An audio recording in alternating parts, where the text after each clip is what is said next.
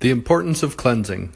Hey everyone, it's Dr. Jeff bringing you today's Health Hacks Daily, episode number 36, and we're going to talk about cleansing and the importance of cleansing. Why should you cleanse?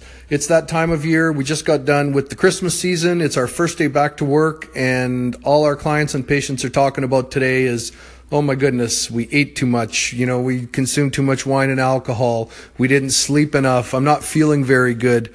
On and on and on. And it's time to really hit the reset button. Many cultures and societies have used cleansing very, very successfully for health. Multiple times a year they recommend it. So after this holiday season is a great time to get prepared, get through New Year's, and then hit that reset button on your digestive system, on your gastrointestinal system. There's all kinds of factors that come into play. Of course, we have the toxins, from things like alcohol.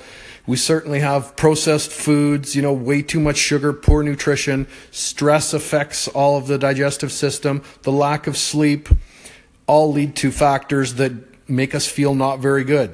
The GI system, or the gut, is important for so many other things. Obviously, in order to digest our food properly and get our nutrients from our food, it has to be functioning at a high level, and that bacterial count, the healthy bacterial, has to be up. We know it's very important for mental health, very, very important. So much of our serotonin is produced in our gut. It's critical for our immune system. Most of the immune system takes place in the gut.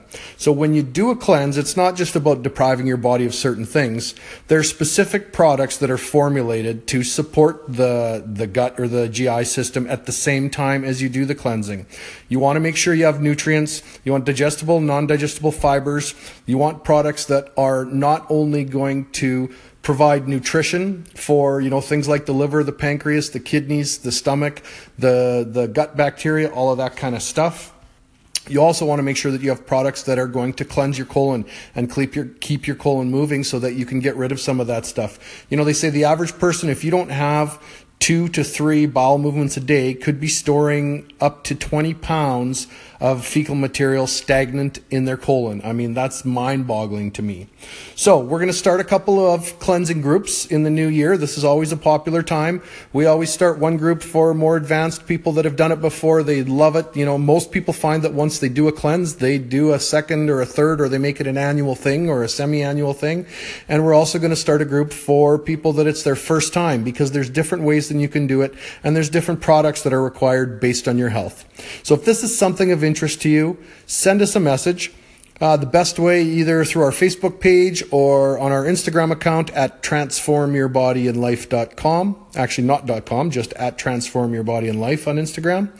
And we can get you set up with the right products, and then we can also help coach you through that. We don't charge for that. That's just something we do for people that we work with.